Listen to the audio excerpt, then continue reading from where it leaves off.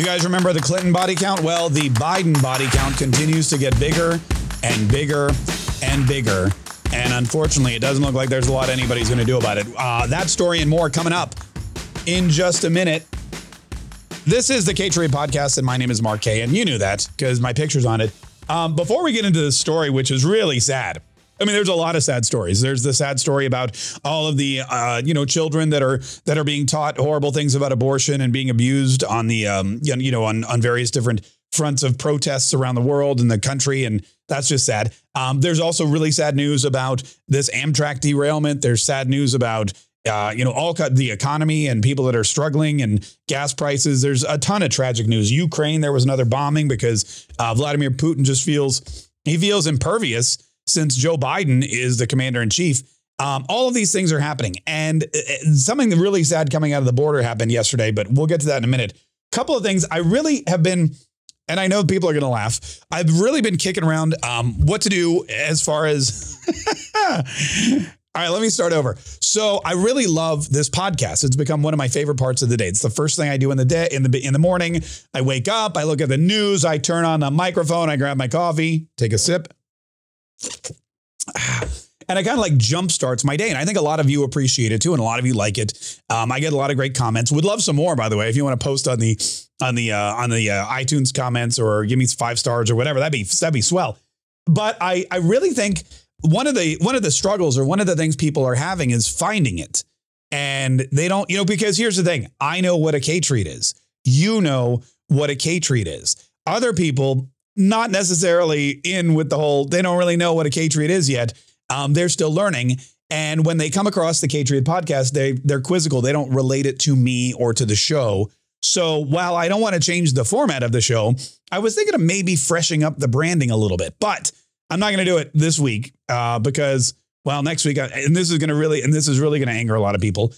Friday, I'll do my last podcast until we come back from vacation. We're off July 4th week. And I know people get mad. Listen, I have to take vacation for 2 reasons. Number one, the company requires me to take 3 weeks vacation scattered throughout the year.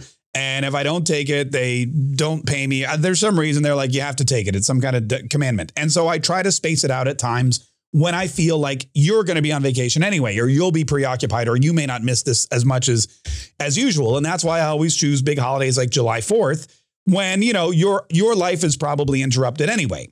The second thing is I'm married and my wife's like, you're taking a damn vacation. You step away from the microphone, step away from the camera, put down your iPhone, stop tweeting, get your ass in the car. We're going to the beach. So that's what we're doing next week. And it's going to be July 4th through the 8th. There will be no live show on the stream. There will be no podcast. Sorry, but I will be back. I'm looking at my calendar. I will be back on July 11th. And also as I look at the calendar, that's also the day I have to give the dogs their flea medication. So new podcast and the flea medication on that day. But then it's like, then we're straight through, man. It's the rest of July. We've got Christmas in July coming up with our K's kids, which is phenomenal. All of August, we're here. We're celebrating Hannah's birthday, which is exciting. Although I don't think she's going to be here. I have to check on that. September, we're off for like Labor Day, but that's it. That's all there is, just Labor Day. We're not taking any extended vacation. October, I don't think we have any days off. And so we're clear. You're going to have like 4.5 solid months of Mark K, because we're going to go straight through to, what's that thing called? Thanksgiving. That's what it is. Thanksgiving. And I only really take off Thanksgiving in the day. I think the 23rd as well. So anyway, that's what we're doing. We're going to take this week. We're going to go out. We're going to go to the beach. We're going to party. And then when we come back, it's just whole hog moving forward. And a lot of really cool and exciting things are going to happen. First of all, the locals group, it's going to be cray. It's going to explode. I'm so excited about what we're doing in the locals group. I'm so excited about the mail time we're getting. I'm so excited about the live streams that Hannah and I are planning. It's going to be really phenomenal. And again, something that you really should join us for if you haven't already. And it's easy to do. Go to markk.locals.com.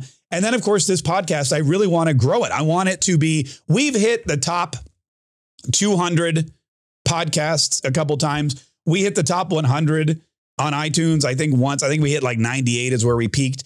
But this show's so informative and so topical and so entertaining. And I'm not just patting myself on the back. That's the feedback I get from you. I'm not just saying, man, Mark sure has a big ass ego. Listen to me. It's like, man, this show's the best show. It's so funny and smart. And that Mark K guy is great. No, I'm not just bragging. I'm actually, I'm just rehashing some of the feedback I've gotten from you who listens to the show. So I want to make sure that I'm about growth.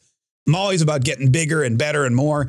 And I'm one of those guys. I'm never satisfied. So I want to, and so I think a rebranding is in order. I'm not going to give it away. I will say this. I think you'll like it. And again, the content will be not just the same, but we're also going to look to increase the content. Maybe bring in some guests for the podcast like we did with Brian Kilmeade until they became the crazed never Trumper. I got so many. Oh my God. You know, just when I interviewed Brian Kilmeade like 2 months ago, he was fine. Now, all of a sudden he goes on an anti-Trump rant and everyone's writing me going, why are you hanging out with that bastard Kilmeade? What's wrong with you, Mark K? He hates Trump. And I was like, oh my God, I know the guy. I talked to the guy. We had a lot of fun, but he's a different person. I'm not in his brain.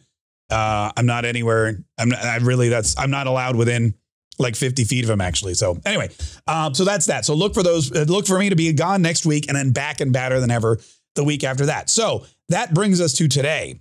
And there's something big going on today in Texas. Oh, pardon me. I just got an email. It happened actually yesterday in Texas. There was this big tractor trailer and it was human traffickers from Mexico. And the San Antonio Police Department, they'd have 3 people in custody, but they found that this tractor trailer was inside were 46 dead bodies and 16 people who were in such bad condition they had to be hospitalized. So you got 46 people dead and you've got 16 that have been transported to hospitals. This is according to the police department. And it's all people that were being used by traffickers and smugglers and coyotes and whatever to come to the United States of America in hope of a better tomorrow. And this is a big issue for the United States of America. It's a big issue for the Department of Homeland Security, who Mayorkas has vowed that he's going to get to the bottom of whoever perpetrated this heinous crime. He's going to get to the bottom of whoever is behind this. He's going to make sure that these people are brought to justice. That's what Mayorkas has brought nobody to justice, by the way. The only person he tried to bring to justice were people that he felt were misinforming each other on Twitter and Facebook. And that ended in a big flaming dumpster fire. And then, of course, you've got Greg Abbott, who said this is squarely on Joe Biden's hand. This is more blood on Joe Biden's hands. This all rests on the shoulders of Joe Biden. And he's 100% right, because Joe Biden has not only made it easier for people to be trafficked from Mexico and let's face it, El Salvador and Panama and everywhere else. Not only has he made it easier for people to be trafficked across the border, but he's inspired people. He's inspired people to step up their efforts to get to the United States. And these human traffickers, they're businessmen, man. They're entrepreneurs. So they look at this and they go, hey, we got more people that are trying to get to the United States because Joe Biden's not stopping them. Joe Biden opened the door. He said, come on into the United States. We're not going to test you for COVID. We're not going to see if you're a citizen. We're not going to do anything. We're just going to let your ass in. And we're probably going to fly you to a city of your choosing, or at least a really nice city where you can find some work and you'll get free healthcare probably while your kids can go to school for free. You're never going to get deported. And maybe in 10 years, hell, if we get control of everything again and we get rid of the filibuster, you'll have amnesty.